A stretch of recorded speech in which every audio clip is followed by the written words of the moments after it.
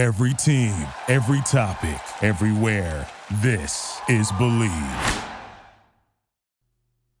Fellow Falcoholics, what is up? Welcome to the Falcons vs. Jets NFL Week 13 postgame show here on the Falcoholic Live. I'm your host, Kevin Knight at Falcoholic Kevin, joined by my co-host today. He's Jordan Watkins at Big75. Fella, Jordan, big dub for the Falcons today. Dominant performance by the defense. The offense didn't really show up, but luckily the defense had a heroic effort in them to smother the Tim Boyle and then Trevor Siemian-led Jets. Really should have had a defensive touchdown there at the end to really ice this away. They got robbed out of that, but still made the plays to make it happen, so that's good. Yeah, so a couple of things here. First and foremost, whenever you play on the road, you just want to get out with a win, which they did. When there are nasty elements, which, looked like for the most of the game, it was pretty rainy and dreary. You want to get out there with a win, and it's going to be a low-scoring game, especially against that defense. So, kudos to the Falcons. Look, most important thing happened. One of the things with it, again, we got to see what the injury updates are going to be. I hope Nate Landman's okay. It looked like he was standing right there with his helmet ready to go back in. So I think he was – maybe we avoided something there. Again, a guy had 2 ACL tears in college, you get nervous when they hold a knee. So Hopefully he's going to be all right. Obviously I think it's pretty obvious. AJ Terrell, concussion. Yeah. And again, like I said, I'm someone, I had a lot of concussions, or a fair share of my concussions in my playing career, and you just never know how those are going to heal and recover. No. So I'm hoping the best for him.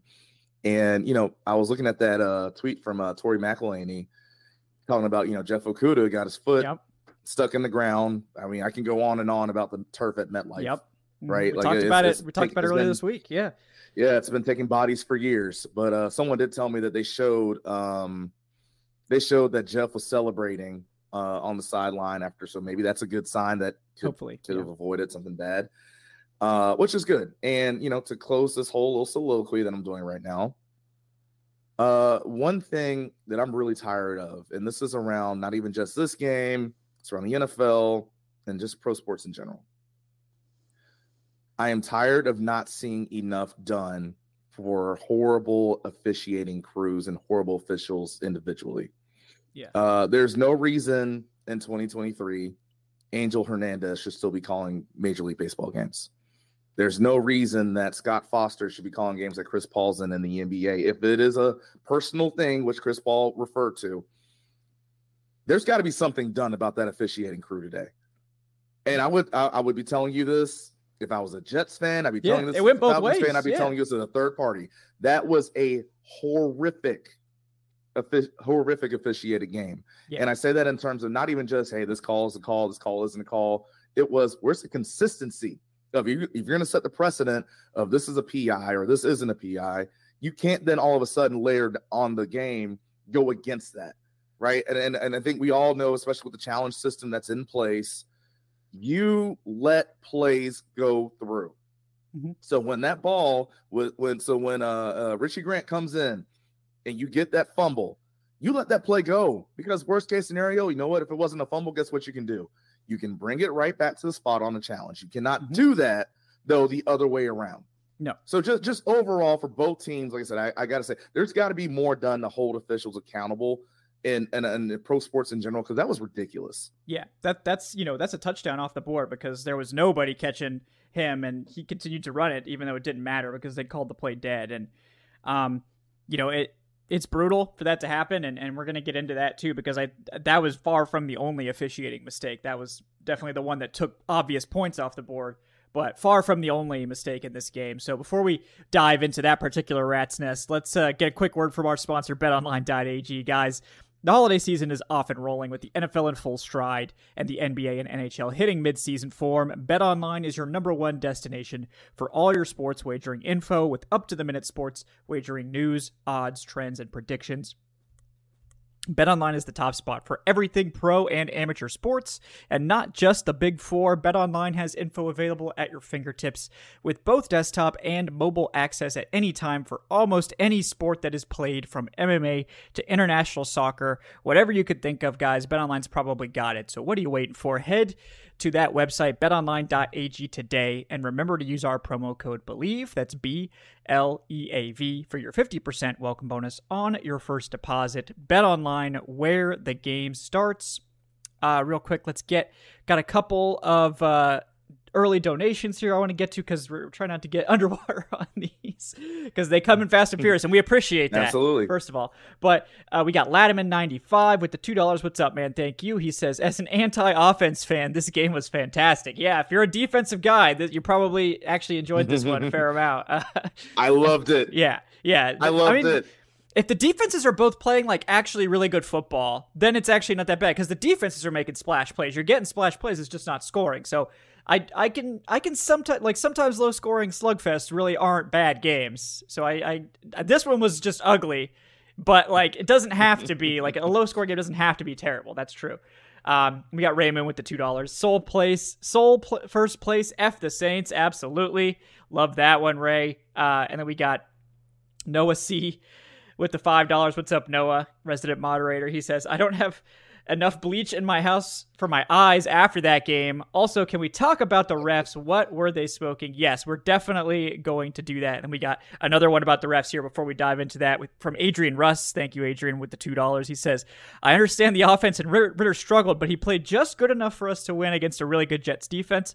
I agree. I mean, Ritter didn't make a lot of egregious mistakes in this one. I thought the overall game plan was kind of questionable, but no interceptions, got bailed out. Yes. At most would have had the one int. Shout out to that elite defense. Jordan was also spot on with the bad refs. Yeah. So let's talk more about the officiating. You mentioned it. There was like one drive in the game where they called like 6 penalties. Most of them were pretty ticky-tack calls, like not great. And it was the Falcons were benefiting on that one. And then they get down to the end zone, and there's this obvious hold on Jonnu Smith on that play. And they don't call that. They call these like very questionable potential penalties, and then they ignore that one at the end. And that's just one example. I mean, they were so all over the place in this game. I mean, it didn't make any sense the way they were calling these plays. There was no consistency. It seemed like they were just kind of making it up as they went, and that's terrible for the fans. It's terrible football to watch too. Well, and to that point, I get it. Obviously this is a TV product, but it's terrible for the players. I'm telling you, players will switch up how they play a game based off what is or isn't called, right? So if you have this that is holding 1 point and then it isn't holding another point, that changes and that messes with your mind of how you're gonna block. If this is PI one play, then it's not PI the next play. That changes how you cover. And now, and especially, I'll put it this way for the Falcons, since obviously we're covering the Falcons here, right? We know our corners, when they're at their best, they like to be physical. So if you're telling me, though, this one PI call is saying, well, we can't be that physical today, or actually I'll change it the other way around. The first PI call saying, well, okay, we can get away with a little something today. Then the second call you get is now it's saying, no, we can't be physical today. What are you supposed to do? Right. So that's what I'm saying. Like, it's one thing of just being bad, but it's another thing to be inconsistent and bad. And again, for both sides of the ball, both teams, they were very inconsistent and they were very bad. Yeah, it's just frustrating to watch. I mean, I know Jets fans were really pissed off. Also, like everyone was mad. Like, I mean, it was very poorly officiated top to bottom, and it went both ways. Like it wasn't like the refs were favoring somebody and you could yell at them. It was just like they just weren't seeing the game right, and that's the frustrating thing, especially bad. And like, there's always going to be some inherent problems with the officiating. That it's a subjective thing for the most part. A lot of these penalties are just sort of you see it and you have to kind of make a determination sort of thing. I mean, we've all heard the refrains, right? There's holding on every play. A lot of defensive stuff could be called pass interference or whatever, but it's sort of like, does it rise to the level of a penalty or not? That's what the ref has to decide. And these are the professional refs. We have high expectations for their ability to determine that. And this isn't like high school where it's like, okay, like maybe like the expectations are a little bit lower, but sometimes high school games are officiated better than the NFL. It seems like, I mean, I think the NFL just really overthinks it a lot of the time. I mean, we see these ridiculous catch rules. We see the way they've litigated, the roughing the passer to make it this just like disastrous penalty that is so difficult to evaluate properly, where it's like pretty much any normal sack could probably be roughing the passer. Like the rule book is partially to blame, but man, like it was rough out there today watching these referees. No, like I said, it was just terrible. And I mean, yes, I get it. There's a lot of subjectivity, but even in that subjectivity, there is some objectivity that has to be there. And that's what was missing today in some of those situations and some of those calls, right? So, look, I mean, again, when you talk about roughing the passer, look, I get mad at roughing the passer more than anybody else. I'm always going to yell about it, scream about it when I see certain things get put up there. But to your point, it's the reason why that's so poorly officiated is because the rule book is so terribly described. And again, this is part of why, as another little tangent real quick, I hate what Tom Brady said the other week. I hate it. Like, you do realize you had plenty of times when you were playing, talking about the whole mediocrity and that he's seeing right now and certain techniques, this and that. You could have called it out when you were playing, but no, you were benefiting from it when you were still playing, right? That Grady Jarrett sack, that wasn't roughing the passer, but they got called roughing the passer last year when we're playing in Tampa Bay. You could have said something about that then. You didn't want to do that. Remember, I think it was you've had a couple playoff games when he got hurt, because I think that's the year Matt Castle had come in and play basically the whole season. You didn't say anything then about low hits to the quarterback. Oh, but you want to talk about it now? That's why I didn't like it. Right. But of course, when certain injuries happen to certain guys, that's when the rule book changes and this and that and the other goes on. But that's why, roughing the passer, I get it. That's a hard one to call. And I'm not saying that just for the officials. I'm saying it for how they have it in the rule book now. But there were just some things in this game. It had nothing to do with what it is in the rule book. It had everything to do with that was just a terrible officiating crew. Yeah, it's ugly stuff there. But we got Adnan Ikic joining us now. He's at Say Which Way. Adnan, welcome to the show. How you doing today? Doing well. Team has pulled themselves. Man, I'm dark. Team has pulled Adnan coming to us from the realm of darkness. Yes. That would have been if we lost. You would be coming from the realm of darkness. Yeah. Oh yeah. No, I would have talked about how massive the universe is and how none of this matters. Yeah, no, the team has sort of, saved its season the last couple of weeks. Like, the tone right now is much different than it was heading into that bye week, as is natural. Because in 2 short weeks, this team has gone from nearly dead in the water to now in pole position in the NFC South after the Lions hung on to beat the New Orleans Saints. This team is a game ahead of both the Saints and the Tampa Bay Buccaneers, who, if they win today, which it's still not a given, even though it is the Panthers. It is the Panthers. And you have all the tiebreakers. So I'm feeling good right now.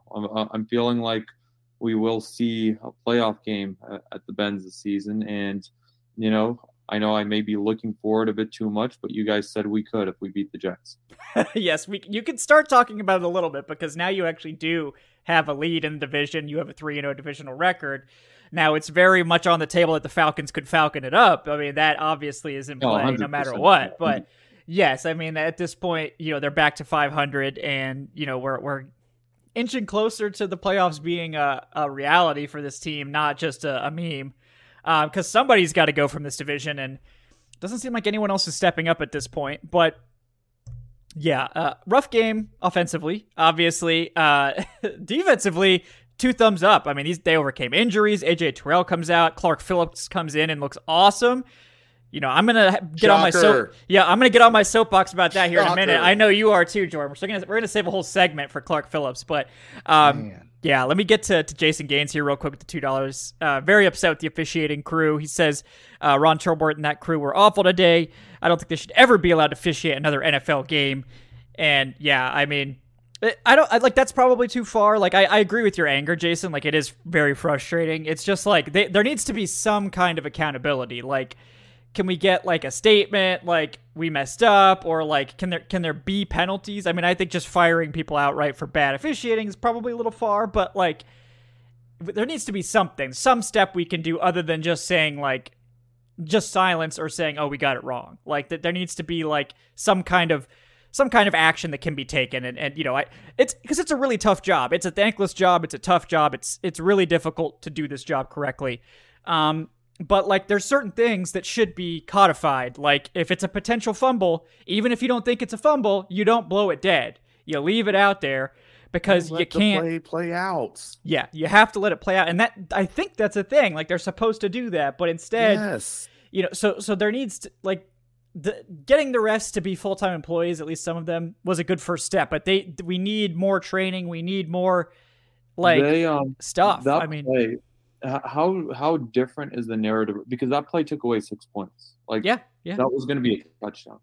Yeah. How different is the conversation right now if Trevor Siemian goes downfield and scores a game-winning touchdown for the Jets, knowing then that, if that play isn't whistled, that whistling that play dead pretty much cost the Falcons the game in that situation. It's going to get buried now, and it's not going to get talked about because the game ended up the way it did, 13-8. But the referees gave the Jets an opportunity to win that game based off their own mistake, and that just can't happen. Yeah, I mean, we're still talking about, and I hate to throw salt on the wound for this if we have any Georgia fans in here, but I mean, some of the last few SEC championships that we've seen between Georgia and Alabama, or even the national championship, Tyler Simmons was onside. We're still talking about that play to this day, and that was years ago. Now, of course, I think I saw people were asking the question about a false start, and before that that was right before the missed field goal. And there was also, I think, Isaiah Bond, I believe he had a fourth down conversion. People were questioning why that wasn't challenged. Now, I didn't, just for context, I'm putting it in this way because I actually had to call. I was doing a broadcast for a basketball game, so I didn't watch the whole game. But my thing is, you never want a game to come down to a point of, like, to your point, Adnan, if the Jets go down and win that game, you never want a game to come back to the point of, well, the ref did this and the ref said that. Like, there are 22 people on a field at a given time that are really supposed to determine the outcome of a game. Let them do it.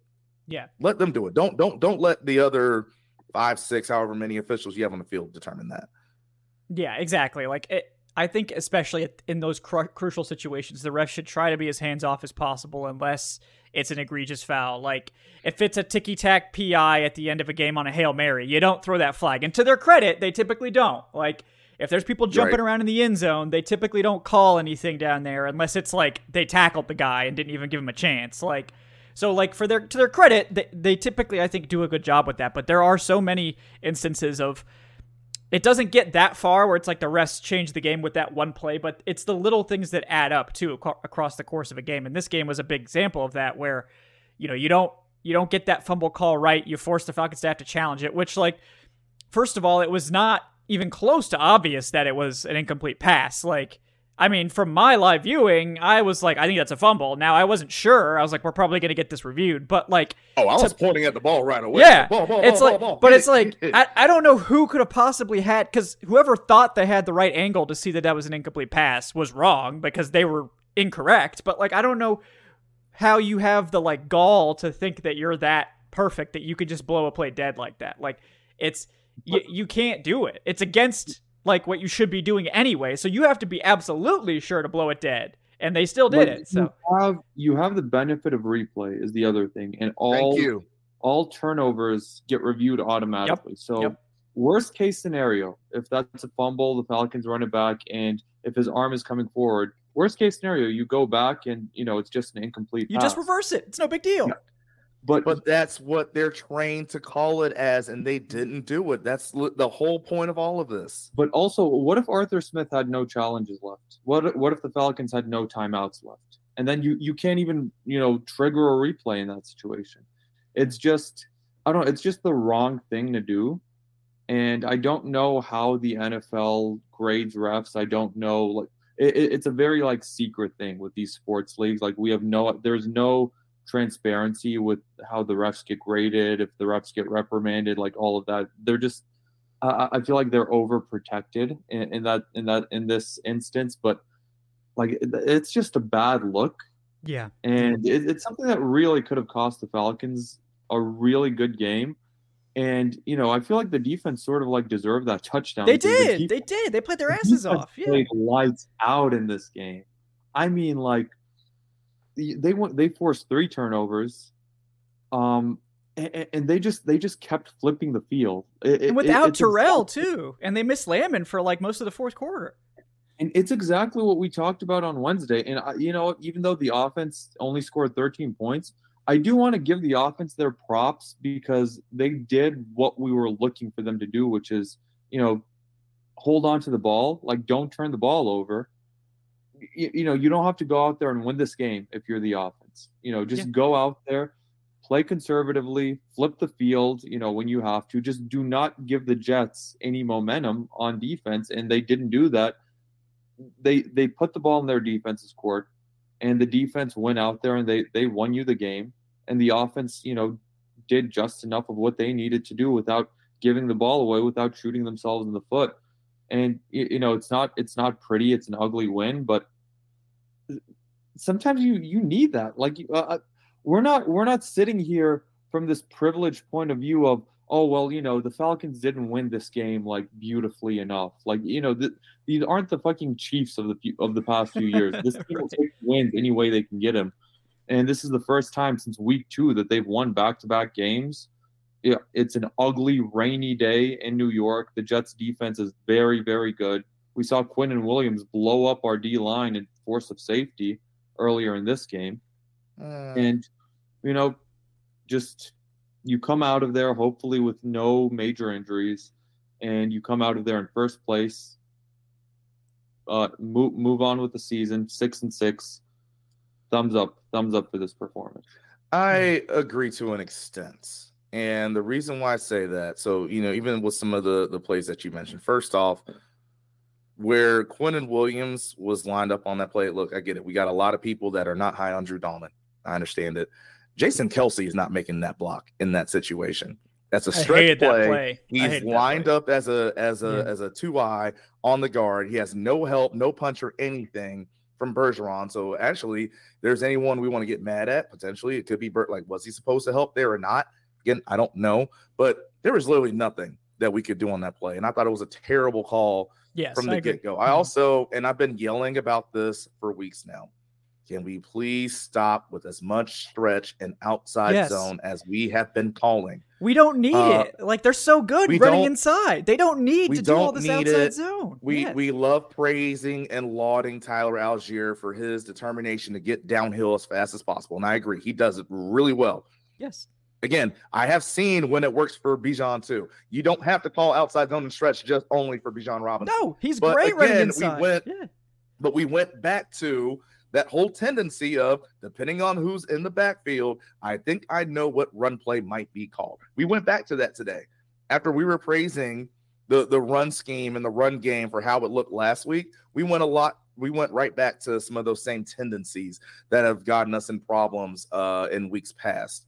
And with that again too, it's while we're now, like I said, we're talking about the offense, we're talking about the play calling. There were just so many situations where, again, situations matter in football, especially in one possession games. Situations matter. I thought some of the situational play calling was not good. Thankfully, Desmond Ridder did a good job of sliding down on that third down play, but it looked like another 2-man route, which again, shocker if you haven't been paying attention for a while. We have a lot of people that run routes in the same spot, all over the field. So I wasn't happy with that play call at all either. Now give them credit from this standpoint, right? They scored more points than the Jets did. I will give them that. But there were certain things just still felt off today. Like, the Jets are a great defense. Want to give them their props for that. Yeah. But there's still moments where I can't tell if Kyle Pitts is really a receiver on the field, or is he just trying to run it clear and be a decoy? Because sometimes it looks like he's still pulling up and not really being out there on certain routes, right? There's just certain, like I said, it just feels off. Yeah, it really feels off. And obviously, again, this is a really good defense we played, and it's really going to highlight some of those, things that are off when you're playing against a good unit like this, like the Jets are. But still, nonetheless, it's very off. Yeah, I agree. And you have to imagine Kyle Pitts is tired of being a clear out option. And it's like, I think he has a point, but it's like, when he's being targeted, he looks great. Like he's running, he looks healthy. So it's like I struggle to think. I mean, I'm sure you don't come back from an injury like that 100% quick. Like it's possible there's still some of that going on. And like when you're running clear outs and you're not the target, you're not necessarily supposed to be just flat out sprinting all the time, because that's part of playing offense. Like you want to conserve some of your energy for when you're going to be targeted. But like, yeah, I mean, I agree with folks that are saying like Pitts is not necessarily running at full speed on some of these routes, but I think it's because he knows he's not a target. Like he's not a read on the play. So, but that's where I'm saying it's off, because if he's doing that and he's not supposed to be a read, but Desmond's looking at him as if he is supposed to be a read, something's not right there. Yeah. It just, the whole thing is so disjointed. And like today still, like I agree with you. Like I have a problem with the game plan. I think like the players, I feel like it's like they're fighting against, like they're trying to push a boulder uphill in this scheme. Like they're like, we know the Jets have a great pass defense. We know they're going to be hard as hell to throw the ball against. And like we threw the ball way too much in this game. Now credit to Desmond Ridder. That Michael Pruitt touchdown was spectacular. Beautiful. Throw to London was spectacular. There were a couple great passes to Pitts. One that Pitts did drop that I maintain it was a difficult catch just because of Pitts had to full extend for it. He should have caught it. Still a difficult catch in the rain.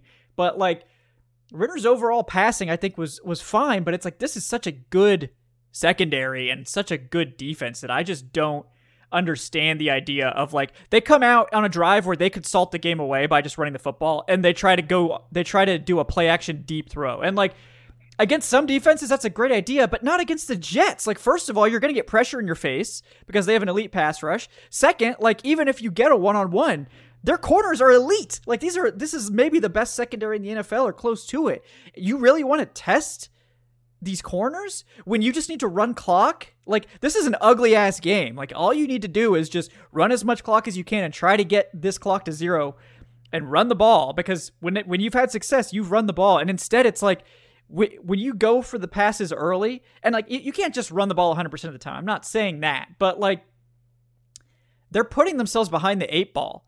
Like, and this offense can't overcome it. They can't do it. Like, if they don't get yardage on first down, they're in big trouble every time that happens, which is ridiculous because a lot of times you're going to get an incompletion if you throw on first down. But like, man, it's just hella ugly watching this offense. And I feel like the scheme is not helping. I didn't like the game plan. I didn't like trying to run outside zone against this Jets defense. Like, that's where they're strong. Like this Jets, like Quinnen Williams is great, but he can't play all the time. And like their other interior guys outside of Quinnen Williams are a big weakness because Al Woods is out.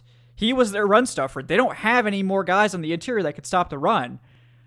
And we're just wasting Bijan carries, having him try to outrun these linebackers, which are two of the best linebackers in the NFL against the run. Trying to have Bijan outrun these guys to the outside. It's not going to happen, and it didn't happen very often. But guess what? Every time they tried to run inside zone or tried to run some power stuff up the middle, there was space.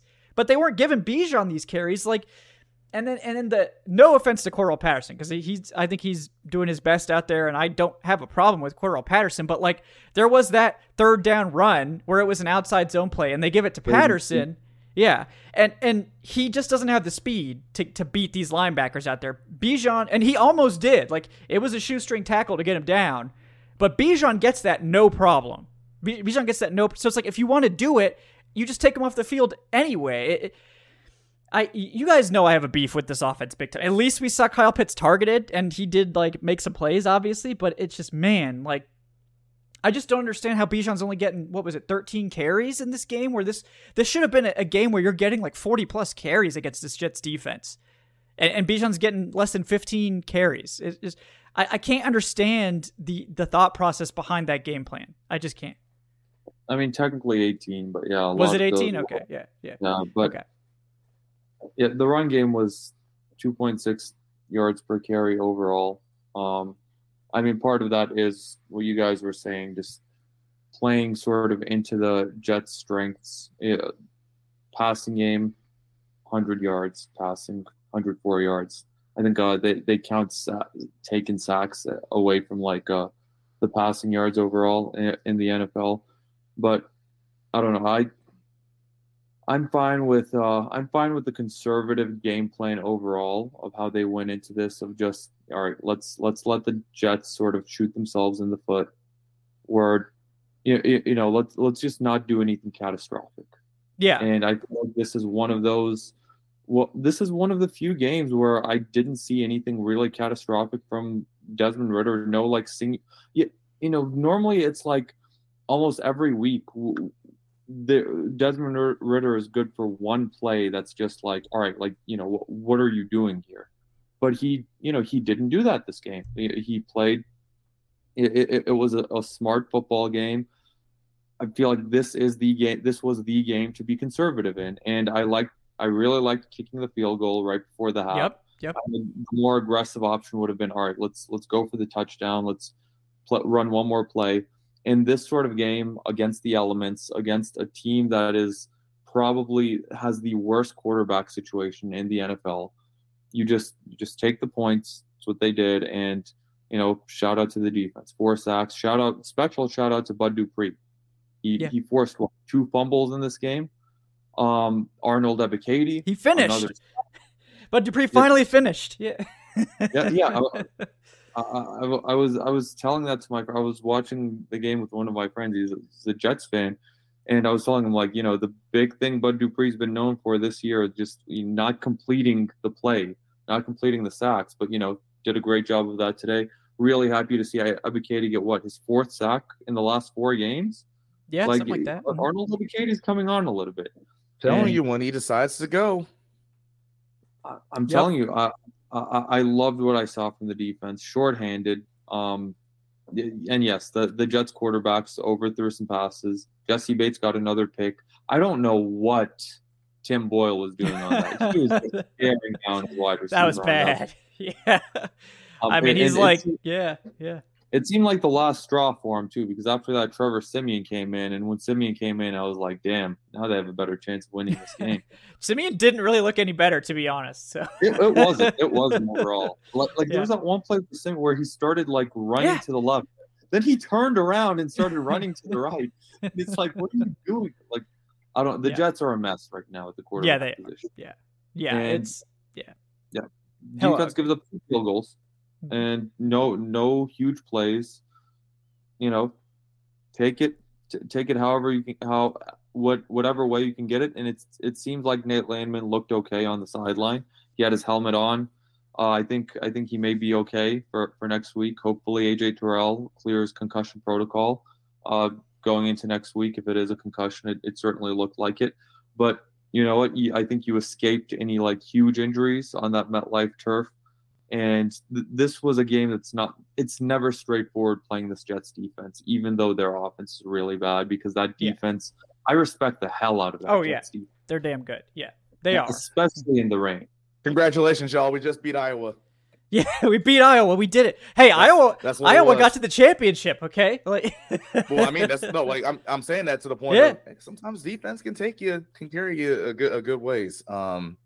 That is the best comparison I can give right now for this Jets team. It's Iowa. It's pretty spot on. It really is. Let me get to a couple more of these donations. We got also Crimson Huntsman, shout out for becoming a channel member. I saw Crimson Huntsman in the chat. I want to make sure he was here before I gave him a shout out. So what's up, Crimson? Thanks for supporting the channel. And if you guys want to sign up, we do have YouTube channel memberships going now. It's basically the same as Patreon. It's just you get, perks for the YouTube channel specifically instead of the podcast. So if you're more of a YouTube viewer, channel membership is probably your thing. If you're more of a podcast viewer, the Patreon is probably your thing. But either way, we appreciate the support. Thank you, Crimson, for that. We got George Costanza with the $3. He says, defensive game plan, give it an A. Defensive execution, A+. Offensive game plan, D+. Offensive execution, D-. Officiating, F-. Sadly, we're going to make the playoffs and then get smoked at home by 35 by Dallas. And that's going to mean we keep Arthur Smith. But at least they threw it to Pitts this week. Yeah, I can't really yell about Kyle Pitts not getting targeted this week. So there's at least that. Because I've been beating that drum way too often. So they were targeting him. That Thursday night game, by the way, was maybe the primetime game of the year this season. That was a hell of a game. Not if you like defense, but it was a very fun game. But man, I was really hoping Seattle would would pull that game out. I would much rather see them in the playoffs than Dallas. But you know, it is what it is. Oh yeah, for sure. I'm just petty and don't want to see Kyle Shanahan win. Yeah. I mean, look, if the one thing with Dallas is if there's one team that's going to blow a playoff game in embarrassing fashion, it is the Dallas Cowboys. So we have that working for us, but that's probably the only factor we have going in our favor. I will say I'd much rather see the Cowboys and the Eagles because that division isn't really settled just yet. They play each other next week. And especially if the Eagles lose to San Francisco this week, it could actually get very close in the NFC East. Yeah. So we'll see how that shakes out. But we got George Costanza, and this will help us sort of pivot towards the defensive talk here. He says, all that Richie Grant shade I've been throwing around, got to give credit where it's due. He played an excellent game today. Also, Helms might end up being the draft steal from 2023. And you say you don't like Atlanta drafting in the 7th round, Kevin. Tisk. Yeah, you know, that's a big that one definitely looks like they got something there with Helms. He's definitely been a good contributor here, but you know, Richie Grant did have a good game today. I'll give him his credit. UCF legend, Richie Grant. And then Clark Phillips is who we really got to talk about, Jordan. I know you're itching to get to Clark Phillips, and I was pounding the table all offseason. Like, we need to give him a chance to play outside before we force him to transition to the slot, because I think he was so good in college at this. He didn't really have the issues with the big receivers that you would normally see from a smaller corner. Watch his game against Drake London. He was one of the only corners that actually matched up with Drake London effectively. The size is not really an issue for him. He plays bigger than his size. And like, I just think that he's not the best run defender inside, but you saw he's perfectly fine playing outside. He's good at redirecting. He's good at slowing guys down. He's just not a guy you want in there trying to mash players, you know, from a slot position. And what do you know, Jordan? Clark Phillips plays outside, looks fantastic. How do you feel about that revelation? Because apparently we were the only ones that knew about this before the season. Not shocked. Yeah. That's the best way I can put it. And like, obviously, you know, if I had to give a game ball, I'd give it to Clark Phillips for this game. But, you know, the thing for me is like, there really is something to be said of you have to go into a game.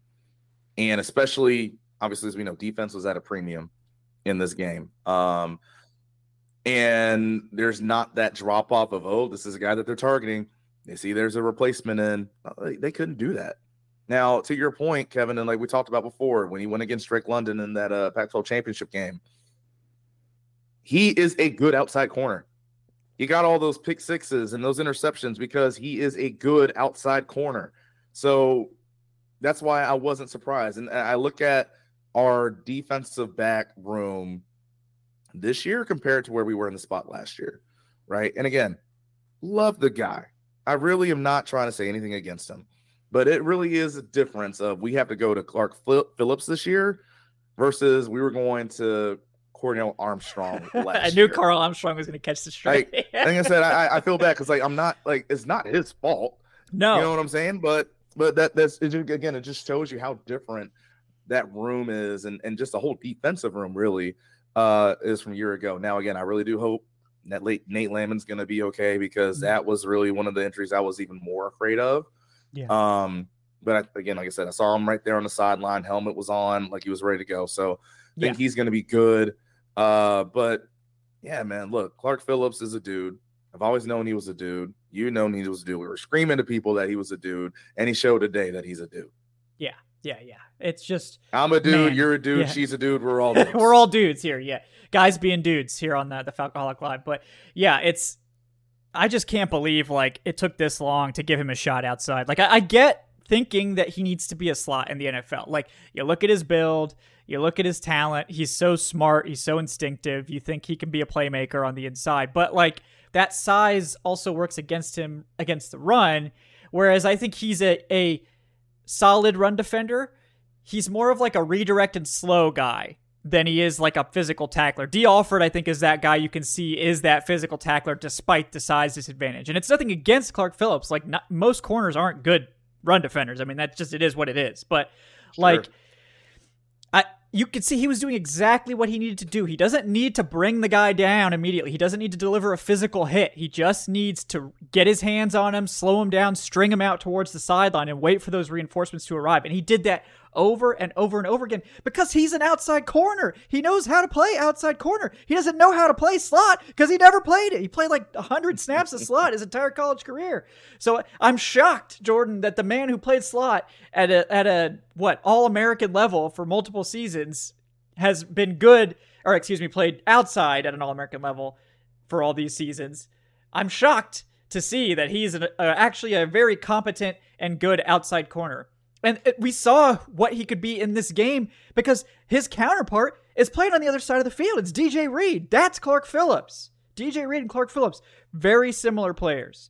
I'll give DJ Reed the credit. DJ Reed's probably a better run defender at this stage, but and DJ Reed's a great player also. So Clark Phillips needs to reach that level first. And to be fair also, DJ Reed is one of the only corners at that size that's been successful outside. But I think Clark Phillips is that level talent. And I'm so... Ryan Nielsen, Jerry Gray, you get your flowers because it looked like you were going to pigeonhole this guy into the slot because he was small and he needed to come in. Terrell went down and you could have gone back to Trey Flowers, who we've seen.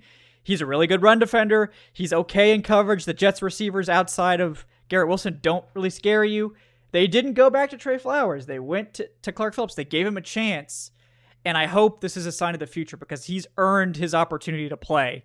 And he nailed it. He crushed it. I don't know what more you could have wanted to see from him. He checked every box for me in this game. And it's not like he had to play against Garrett Wilson too. This isn't like he was going up against bombs all game, that the Jets were going after him, and he did a great job. So just happy to see that from him, and happy to see him play outside, because that to me is still where he is. That's where he needs to play. And it's not that he can't, I think his future is probably that versatile inside-outside guy. I understand wanting to get him trained up to play the slot too. But in his rookie season, I think it was a tall order to ask him to be comfortable playing the slot. And I'm so glad he got an opportunity to show that actually he is a really good corner. Wow. Who would have thunk it? No, I mean, you're 100% spot on. And before we pivot, however we want to go with this, I want to say this too about the secondary. Even at this point of the year, we got, what is it? I think 5 games left now.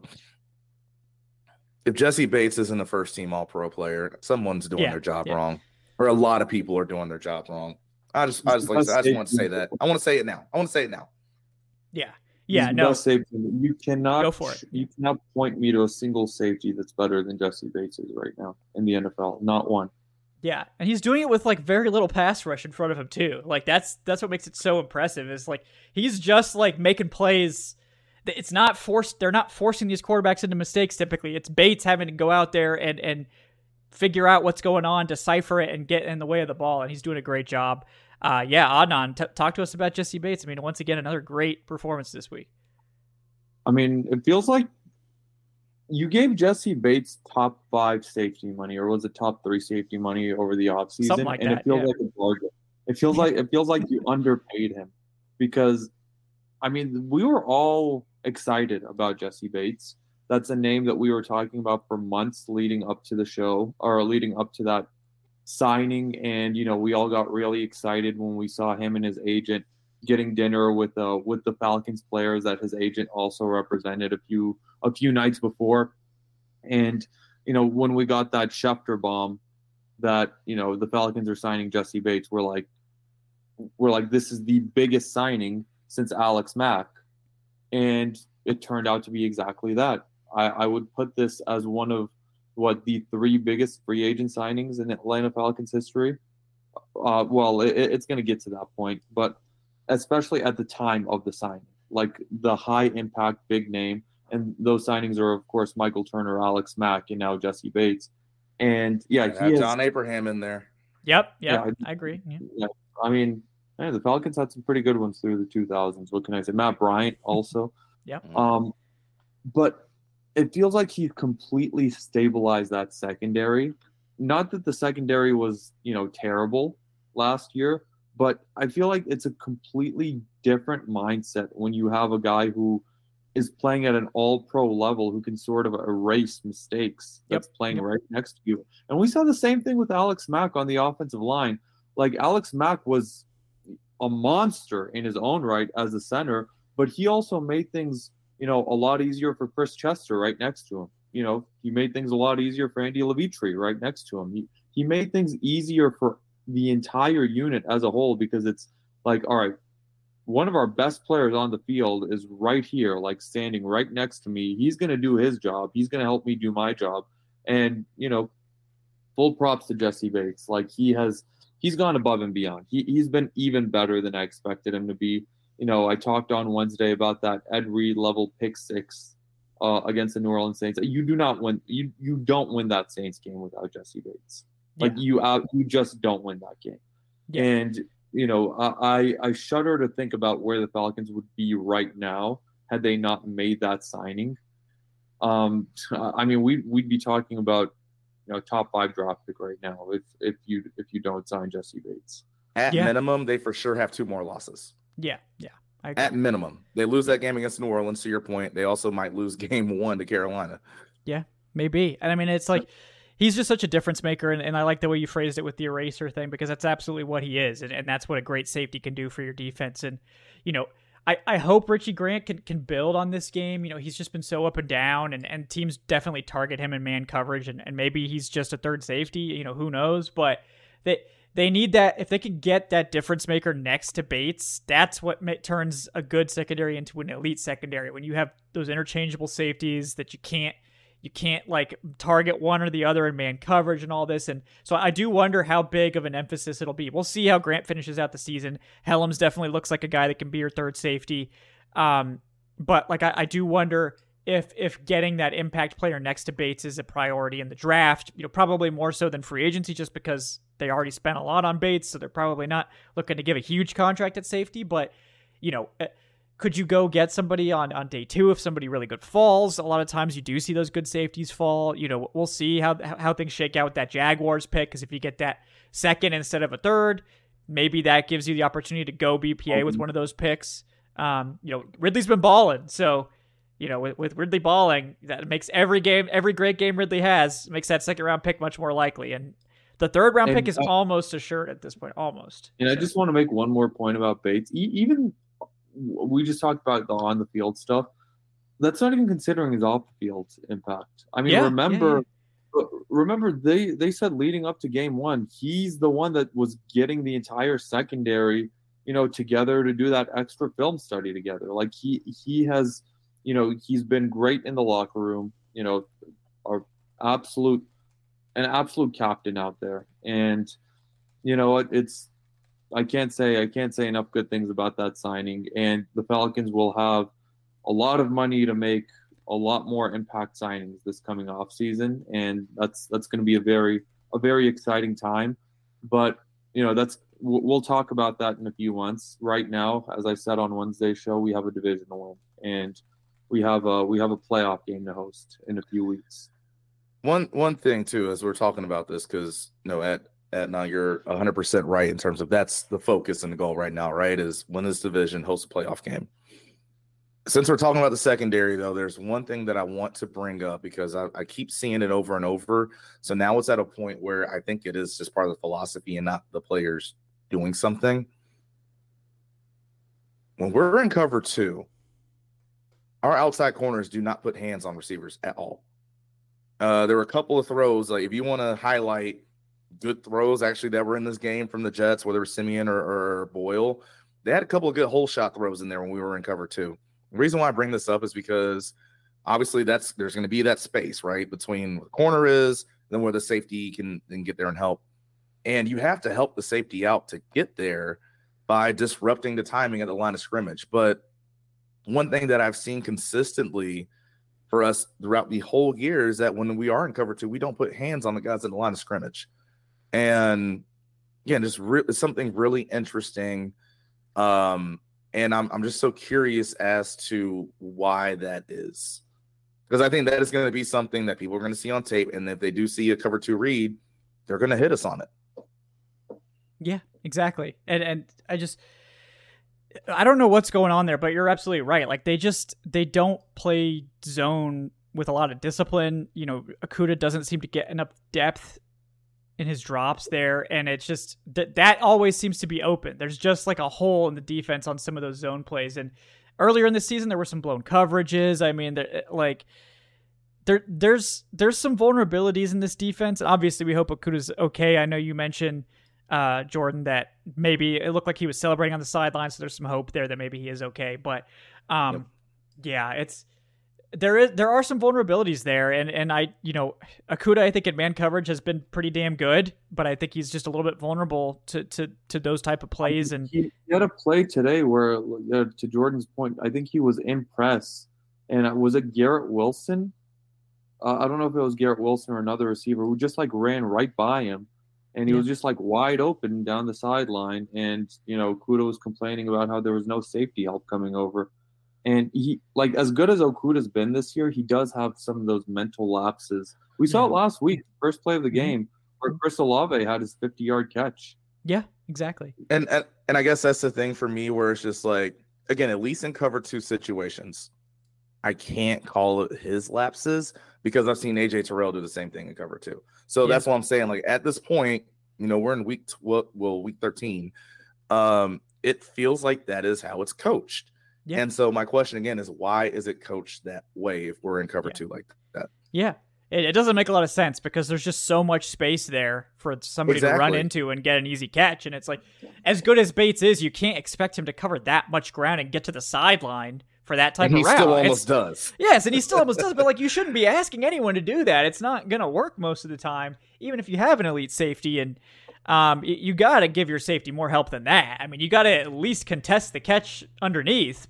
Like, you can't just give somebody 10 yards of free space to just go up and make a catch. So that has been one consistent weakness in this defense is I think they're just sloppy in zone sometimes. They don't play with great technique. And it's, again, to your point, like it seems like a coaching thing because it's not just one player making these mistakes. They're routinely having these coverage breakdowns in cover 2 and other zone situations. So it's frustrating, but again, it's like a lot of moving parts in this defense. It is like, this is a new scheme they're implementing. I think people saw how well they played early and just kind of forgot that this is a completely new defensive scheme getting implemented and a lot of new moving pieces in here. Like they overperformed early. They came down. They really regressed during that 3-game losing streak, and they're starting to stabilize a little bit more now. Hopefully, Nate Landman is healthy, because if they lose him, they don't really have any more linebackers like that. Like, that was their backup linebacker, and that worked out really well, and he's been great. But yeah, Andre Smith Jr., like, no offense, but I'm not expecting great things from that. So they may have to go look for more linebacker help on the market. But, hopefully Landman's okay. Like you guys said, he did have his helmet back on. It looked like he wasn't like pained moving on the sideline. So hopefully just a bruise, and he was able to get back to it. It could still mean some missed time, but as long as it's not season ending. And I know we've talked about a lot his injury history with the knees. Really want to make sure that's not something serious there, because it would really suck to see him have a setback like that when he's finally getting an opportunity to play after having that problem in college. So definitely hoping for the best for Landman. And it seems maybe slightly more positive than it initially looked. He seemed okay. Like he had the helmet on. He was. It looked like he was even looking like he wanted to maybe even go into the game, but you don't let him back in. Not on that turf. Not in this rain. Like not when the defense had been locking in at that point. So it was a good decision by the defense. But I think he'll be okay. Yeah, I think so too. And then just overall too with the defense, I got to say this, and I'm gonna try my best to not get emotional because I saw a pass rush that closed the game out. I saw an Atlanta Falcons pass rush close the game out, y'all. I know, beautiful stuff. Absolutely beautiful. It was beautiful. These are happy tears. We've been asking for it for years. Yep. And don't get me wrong, I'm not all of a sudden going to sit here and say my opinion in terms of that room has changed, but the fact that they showed up, right? And again, we talk about, we've said this for a few weeks now in terms of, hey, here's some of the injuries that offensive lines have that, we're going to go against. We got to win. Yeah. And it still hasn't been there consistently. So again, this is a bad offensive line for the Jets, and when it mattered, right? Lorenzo Carter gets home. Obviously, we saw the strip sack that Richie Grant had on a blitz, and Arnold Ebiketie gets home. Like, seeing dudes get home, Bud Dupree got home. I think Calais Campbell got a sack. So seeing guys get home in big time situations like that to close out a game, it was just, I felt like the SpongeBob episode where, like he wanted to sing for a little bit, and he finally goes back to the grill and everyone's looking through the windows like, that's what we've been waiting for. That's what it felt like. So it was good to see the pass rush close the game out. Yeah, good to see that. I mean, yeah. How different is the narrative if Bud Dupree can actually like take Josh Dobbs to the ground against the Vikings on that 4th down right now? Right. Like, you're sitting here at 7-5 because that was the end of the game right there. But Yep. Ebiketie going upfield shoulder against Kyler Murray. Yep. Yeah. Hopefully this game was a sign of things to come for both Dupree and Ebiketie. And Ebiketie's been good for the past couple of weeks, and hopefully he continues building on this, because this is these types of performances. This is huge for his confidence as a young player, especially someone who wasn't really playing very much to start the season. So, hopefully we can, we can salvage something with this pass rush down the stretch of this season. Mm-hmm. Yeah, I agree. And it's nice to see Ebiketie come on. I believe he has a sack in 4 straight games, and we've been waiting for that. And again, this is like not all that surprising, because pass rushers frequently don't have great rookie seasons. It's usually kind of an anomaly when they do. It can take time. A lot of guys hit their stride in their 3rd season. So this is year 2 for Ebiketie, and hopefully this is a sign that he is starting to come on. And he's mostly a designated pass rusher for this defense, but if he could be this productive on limited snaps, I mean, that's a great sign. So definitely enjoying that. They still do need that impact edge rusher. They need that number 1 guy that doesn't have to leave the field, that, can play early downs and late downs, that sort of stuff. They're still searching for that. They don't have that guy on the roster, but if Ebiketie can be a really good designated pass rusher, rotational guy like a Hassan Reddick for them, that's still a massive boost over what they did have. And Lorenzo Carter, to his credit, I think has been a solid rotational guy too, getting some pressure here and there and just playing smart football. So that's definitely been a plus. Let me get to a couple more donations here as we wrap up our talk on today's show. We got Jason Gaines with the $2. He says, on the Pat McAfee show this week, Pat needs to ask Arthur Smith, why are you calling halfback stretch on your 2-yard line? That play resulted in a safety. Happy that the Falcons won today, especially since ex-Aints linebacker Jonathan Vilma was calling the game for Fox. Yeah, and Vilma was definitely getting a little upset with the Falcons winning this game at the end of this one. Definitely not. Bro. Yeah, I mean, like, he hasn't always been like that. Like, it's weird. Stop letting him call our games. Like, stop. Yeah. Like, he clearly has a disdain for the Falcons, which I'm not saying is like he's an ex-Saint. Like, hate the Falcons all you want, but don't. I don't want to have to listen to it. Like, he's clearly like in this boat of like rooting for the Saints to win the division, which is natural, but stop letting him call our games. They keep like specifically putting him on Falcons games, and I actually think Vilma is typically a pretty decent announcer. It's just like, don't put him on Falcons games. It's just like, if it's Falcons Saints, sure. Like, if you want like to rev up the rivalry, whatever, that's fine. But like, I just don't get like that they seem to have this emphasis on putting Vilma on Falcons games, and he just doesn't seem to like it. So it's a little bit weird.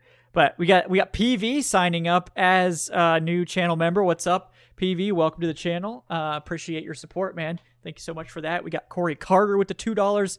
He says, I respectfully, humbly say that we can run the table. And like, you've seen the schedule, Corey. They can run the table. Corey, it's not that hard. Like, it's really Corey, not that hard. I like it. Call your shot. I like it. Next week, the Bucs at home. If you beat the Bucs next week, they're dead in the water regarding this division. Like, they'll have to win out and hope the Falcons lose out at that point. Yeah. And then, I mean, and they have no linebackers, and one of their backup linebackers is out of the game today. Yeah, like they're struggling against the Panthers. It's 7-3 right now against Carolina. Yeah. You know what the most frustrating thing about what Corey says? We all know he's not wrong. They really can run the table in terms of the rest of this regular season.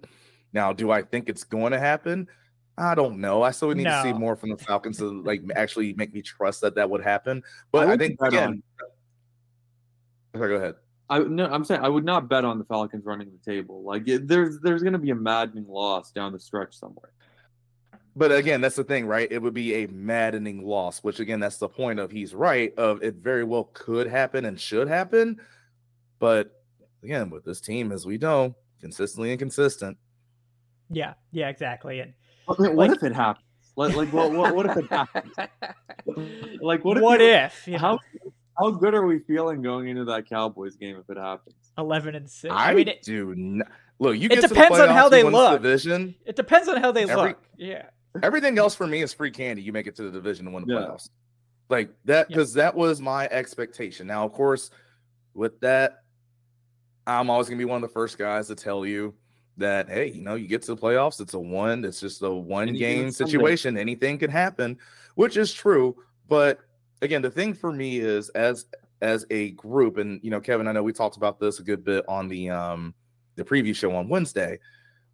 I need a sense of a winning culture to be in and around the Atlanta Falcons, right? Like, that's the main thing for me. That's the biggest thing for me. Win this division. Let everyone else know in here, hey, this is the new standard now, is winning. I don't care what everybody else does. I don't care what the other 3 teams in the division do. It doesn't matter. It matters what we do in here, and we're all about winning. You want to keep getting some big-time free agents in that building like Jesse Bates, you better keep winning. So that way, when they look at this team, they look at it more as they're this piece away from being a contender. They're this one piece away from being a contender, and I am that piece. That's the start of the window you want to start getting to with this team. So just make the playoffs, right? Like make the playoffs, win this division, and then after that, I'm gravy with whatever else happens. And the other thing about this division, and yes, like there's no excuse to not win this division this year.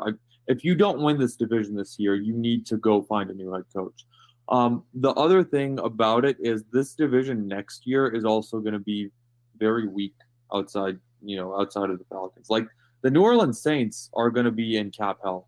Well, I know the Saints can cover their ears and yell, Mickey Loomis, like Loomis, not economics, all they want. Like it that has been affecting. Like the dead cap has been affecting them the past few years. They have been losing talent because of it, and it's going to affect them again like this offseason. The Bucs, I don't know what direction the Bucs are going to go in. Like I don't expect the Bucs to be a really good team next year. Panthers look like a disaster with really bad ownership right now. Yeah. So I mean, this division is open for you to really to just look competent. Just don't shoot yourself in the foot, and this division is going to be up for grabs for a while right now. Yeah, like it could be a pretty solid era, but it has to start this season. Like it has to start with these next few games, and if you do blow it these next few games, then how are you going to trust this team at all next year, no matter what the circumstances are? Yeah, no, that's a good point. And you look at the schedule upcoming, and the Falcons, obviously they get Tampa Bay and then they're at Carolina. So those are probably, if you're going to win, if you want to make sure to win 2 of the next 4, it needs to be those 2, because at that point you'll be 5-0 in the division, which basically means you're going to win any divisional tiebreaker against anybody in this division. So, they need to try to win those 2 games, and if they beat the Bucs, obviously they'll be favored to win both of those games. Also, you just need one. If you beat the Bucs next year, you'll have the tiebreaker over everyone. The Saints have the Saints lost 2 or 3 division games. I'll check on it. I think they've lost 2 with the Falcons and Bucs. So the Saints can theoretically go 4-2. Okay, never mind. It's not fully mathematically done. But I think you do also have a better conference record than the Saints. Probably, yeah. Which is the next tiebreaker in case it is 4-2, but that's really getting into the weeds. This team will more than likely win any tiebreaker against anyone. Yeah, so like if Indianapolis is the one that I would say is probably going to be a loss. Like Indianapolis, they're playing well. They're playing pretty good. And it's. I think they're probably going to lose to Indianapolis. It is at home, so they have a decent chance. And Indianapolis has been far from unbeatable. It's just they're probably losing to Indianapolis. At Chicago. Chicago is the most high variance team I've ever seen. It's they'll go out and beat they'll like beat somebody good and then just be like an absolute dumpster fire the next week. So who knows with Chicago? But yeah, so if the Falcons do, like, say the Falcons beat the Bucs and Carolina, that means they can, if they go into New Orleans up a game, then they've won the division. They'll clinch the division if they beat Tampa Bay and Carolina and they have a 1-game lead on New Orleans going into week 18. So that would be nice to not have to have that game not matter. That would be the best way to do things, in my opinion. But, we'll see. The thing about Indianapolis, they may not have Jonathan Taylor. And it also may not matter because the Falcons never beat Indianapolis. No, they don't. The Falcons, I think the Falcons have the worst record against Indy head-to-head than anyone has against anyone else in NFL history. The Colts just have our number for whatever reason. And it's not just the Peyton Manning era. It's after that too. Yeah. I don't think they're beating Indianapolis, so that means that they're going to lose. And the other thing is the Saints have almost as easy a schedule as the Falcons over the last, 5. Now that they've played Detroit, the Rams are the best team they play. They play Carolina, they play the Giants, they play the Rams on the road, they play Tampa Bay on the road, who they already lost to once, and then they play Atlanta at home. They got smoked by Tampa at home. Yeah. So, there's a solid chance that, the Saints might only lose to the Rams. Maybe they lose to Tampa Bay as well. So obviously if they lose to the Rams and Tampa Bay, they're pretty much cooked. So that the Saints really have the pressure on, they kind of have to run the table unless the Falcons just start screwing up. So, which is always a possibility. You can't ever rule that out. But if the Falcons keep winning games, if the Falcons win the next 2, the Saints are going to be, the pressure is going to be on basically. They really can't afford to lose anymore. Or they're going to be out of it, because if the Falcons win out, it's over at this point. Obviously, if the Falcons went out, they play the Saints again. So, they'd get up to a 2-game lead at that point. They have all the tiebreakers. But even if the Falcons drop a game to Indy, if the Saints lose another game, then if the Falcons lose 1 game, they lose to Indy, and the Saints lose one of these next, 5 games or 6 games, or 5 games, including the Panthers, coming up, then Atlanta will win the division going into week, 18. So that would be great. Just if win, they baby. could do that, but I do think they can afford to lose to the Colts, but if they lose any more than that, it's going to set up a showdown in week 18 with the Saints for the division title. So just win, baby. That's all you got to do. Just win. It'll be in Atlanta. Control everything. So you have everything in front of you right now. So control what you got to control. Yep. Yeah, that's gonna be it for me. I gotta head out again. Shout out to everybody in the chat. Y'all been awesome. Adnan, always a blast. Kevin, always a blast. Falcons win. Again, I always take an ugly win over an ugly loss. Hopefully everyone's going to be okay and healthy. And let's just go ahead and take this damn division, man. I'm so tired of the ifs and this and that. All your points are 100% right. Can we just do this? Can we just say, if the Falcons win, then we are good? Let's just do that, Atlanta. Please, can we just do that? That would be really cool if we could just do that and just relax in the final week there. That would be sweet. The only thing is, New Orleans does get a boost with Derek Carr getting hurt, and because Jameis is better. Yeah, because Jameis is just better than Derek Carr at this point. Yeah, I'm sorry. Yep. Right, but Jameis is also going to blow some games because he'll just throw some insane interceptions. So there's also that. But yeah, whoa, sorry guys, not time for that yet. But yes, Jordan, thank you so much, guys. He's at Big 75 fella. Appreciate Jordan's time tonight.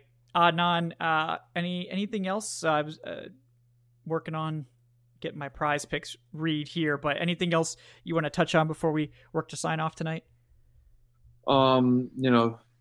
Again, another big shout out to the defense. Big shout out to Nate Landman for punching that ball away from Dalvin Cook on that original fumble, because that play set up the touchdown, because the Falcons had some really bad field positioning throughout the game.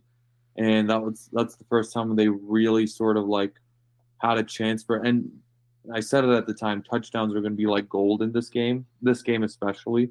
And yeah, what can you say? They had the only touchdown of the game. D. Alford 2 fumble recoveries in this game, which is absolutely clutch. He was all around the ball. You just really can't say enough about how Herculean this effort was from this defense. 4 sacks, 8 tackles for a loss, 2 sacks for Bud Dupree, I think he forced. Did he force 2 fumbles? I don't know. I think so. Yeah, I think it was.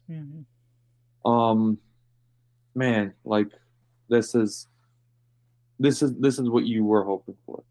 Yeah. Like we talked about it on Wednesday's show with Aaron. Yeah. You just go in here, don't shoot yourself in the foot.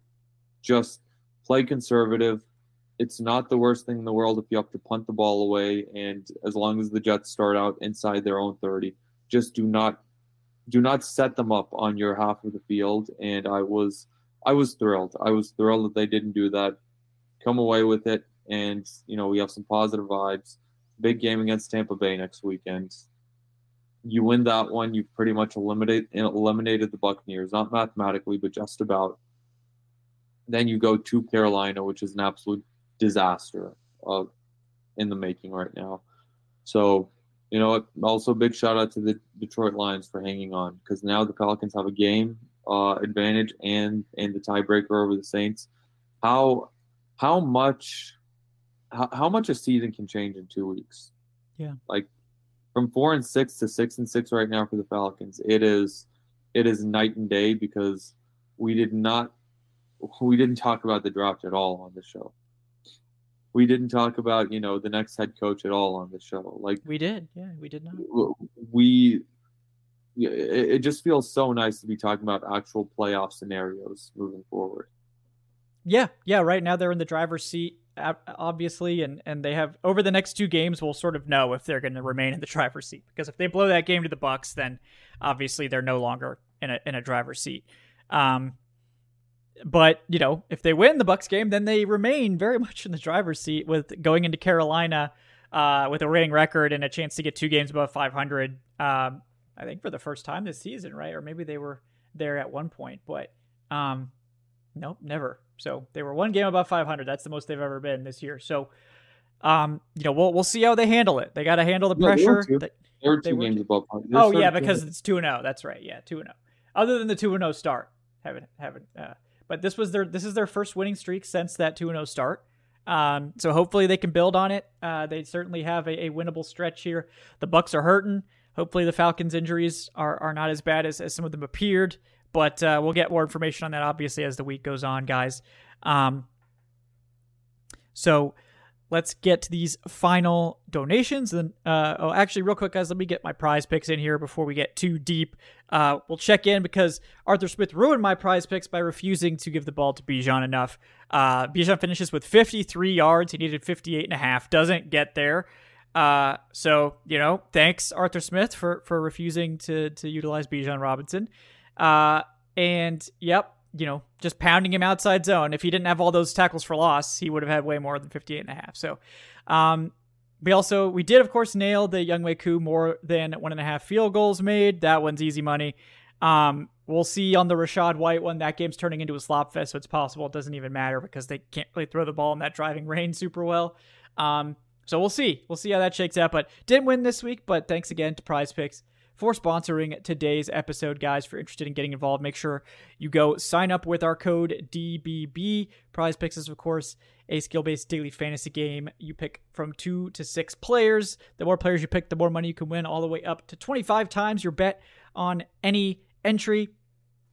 And because it's daily fantasy, it's Prize Picks is different than daily fantasy. You play against the projections, not against other players. So you don't have to worry about getting bested by that one ace you just happen to be with in the group. And if you sign up with our code DBB, you get that 100% deposit match up to $100. So if you put in 100, Prize Picks will match and give you 100. If you put in 50, Prize Picks will match and give you 50 as well. So what are you waiting for, guys? Check it out. Thanks again to Prize Picks for sponsoring the show. Make sure if you sign up to use that promo code DBB. And then let me get to some final donations here. We got Raymond with the $2. He says, I like that Ritter wasn't afraid to take shots in this one. Yeah, I mean, the shots like themselves, he missed Kyle Pitts, who I think did actually beat the corner on that one play. He just threw it way too deep. He hit that one to Michael Pruitt, which was absolutely beautiful. I think Ritter taking shots, a lot of times he does actually do pretty well with those types of throws. It's just, this is not the game I would have really emphasized it in, because this Jets secondary is so good and so good at playmaking.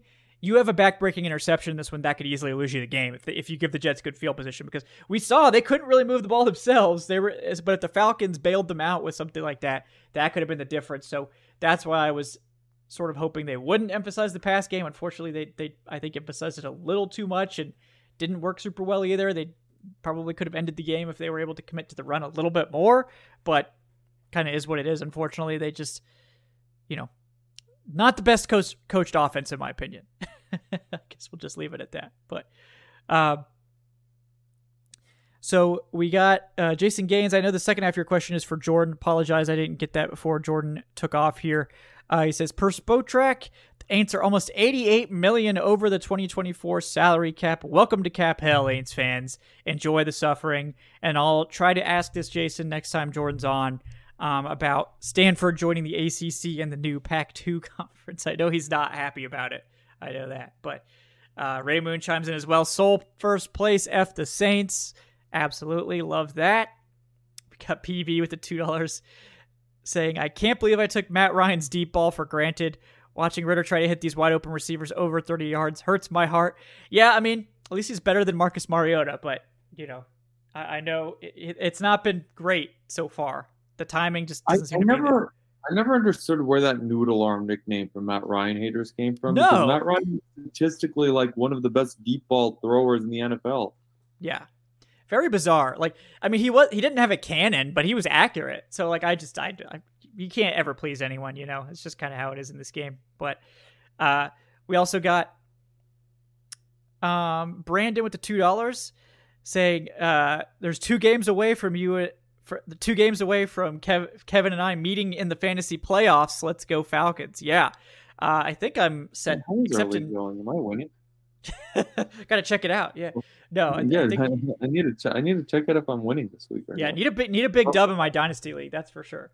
But we will see how that goes. But yeah, looking forward to the fantasy playoffs as well. I started the Falcons defense in all of my leagues, so I was extra pissed off about that. Yeah, oof. About missing that fumble. DTD. Yeah, that would have been very clutch. Obviously in the Falcons fantasy leagues, everyone picked up the Falcons defense pretty quick, so everyone was on that one, I think. But yeah, still a good performance, but could have been elite if they had managed to get that. Yeah, Adnan, anything else you want to add before we sign off tonight? Congratulations to Jake Matthews. He broke Jeff Van Note's record for most consecutive starts in Atlanta Falcons history. This was his 156th. Big shout out to the great Jeff Van Note, who was maybe the most underrated center of all time because he played for the Falcons during an era when the Falcons weren't very good. Guy who arguably should be in the Hall of Fame, just like many other Atlanta Falcons, legends of the past who have been screwed over because, they didn't play for the Packers or one of these legacy teams. But yeah, huge shout out to Jake Matthews. It runs in the family. His father, Bruce, I think to this day has the 5th most consecutive games played in the NFL back for the Oilers. I think it was like a 14-year streak. But Jake Matthews is an absolute metronome of consistency for the Falcons since they drafted him. The last time he did not start at left tackle for the Falcons was week 2 of his rookie season in 2014 against the Tampa Bay Buccaneers. That was after he hurt his leg against the Saints in his first ever game. He missed that week 2 game, and the last Atlanta Falcon to line up at left tackle, not named Jake Matthews, here's a piece of trivia, was Gabe Kareem. Oh man, so, Gabe Kareem, that's a deep cut. There's a blast from the past right there. But from week 3 of 2014 on, Jake Matthews has lined up as the starting left tackle for the Falcons in every single game, and it's 2023, so that's very impressive no matter how you swing it. Yeah. No, I just biggest props to Jake Matthews' model of consistency. Just give people don't like. I feel like people don't appreciate Jake Matthews. Like, look around the league at the disasters taking place at left tackle throughout the league. The Falcons haven't had to deal with that since 2013. I mean, it's or 2014, I believe, right? Or Or was it 2013? Now I'm getting all mixed up. 2013 was the last time they did have to deal with it. Yeah, that's right. So like, then they drafted him in 2014. That's right, because that 2013 season was maybe the worst season of offensive line play I've ever seen. But shout out to Lamar Holmes. Yep. Oh my God. Yeah. Lamar Holmes, by the way, in that game where Karimi lined up at left tackle, Lamar Holmes was the starting right tackle. That's right. Oof. Another deep cut, Lamar Holmes. Another deep cut.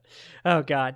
Well, yeah. Good for Jake. Appreciate him so much. We're gonna miss him big time when he's gone. So here's to several more great years of Jake Matthews in Atlanta. But guys, thank you so much for hanging out with us here on this Falcons vs. Jets Week 13 post-game show.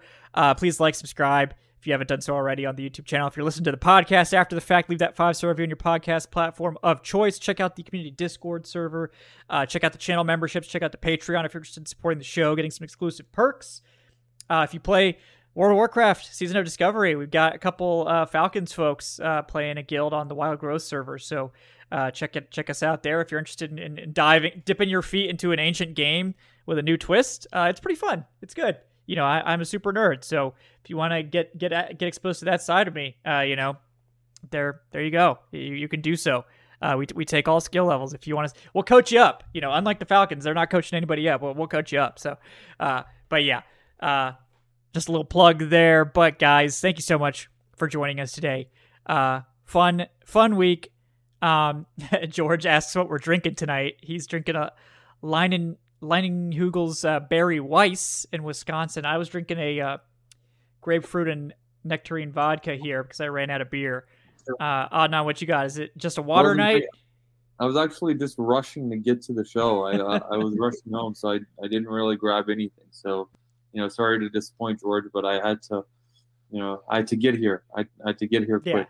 I admire the dedication. Didn't even grab a drink, which we have a lot of takes. So, there's a lot of takes. Sometimes it's good to refresh, but I appreciate the dedication from Adnan here, not wasting a single second to get on the airwaves. But yeah, guys, thank you so much for joining us. We really appreciate you. We will talk to you guys early in the week when I'm joined by Jordan once again for Trench Talk, breaking down this performance. Probably have a lot of nice things to say about the defense, less so about the offense. And yeah, guys, we'll see you then. Thanks so much for joining us. Falcons 6-6. We're back to 500. Let's see if we can keep this train rolling into the playoffs for the first time since 2017. Please, just I want to get there. Like, I don't even remember what it's like to be in the playoffs. I don't even care if they get waxed. I just want to get there and just remember what the postseason even feels like for this team. So our last playoff memory is Keanu Neal kneeling the ball up and Julio Jones not coming down with it on the fade route. So.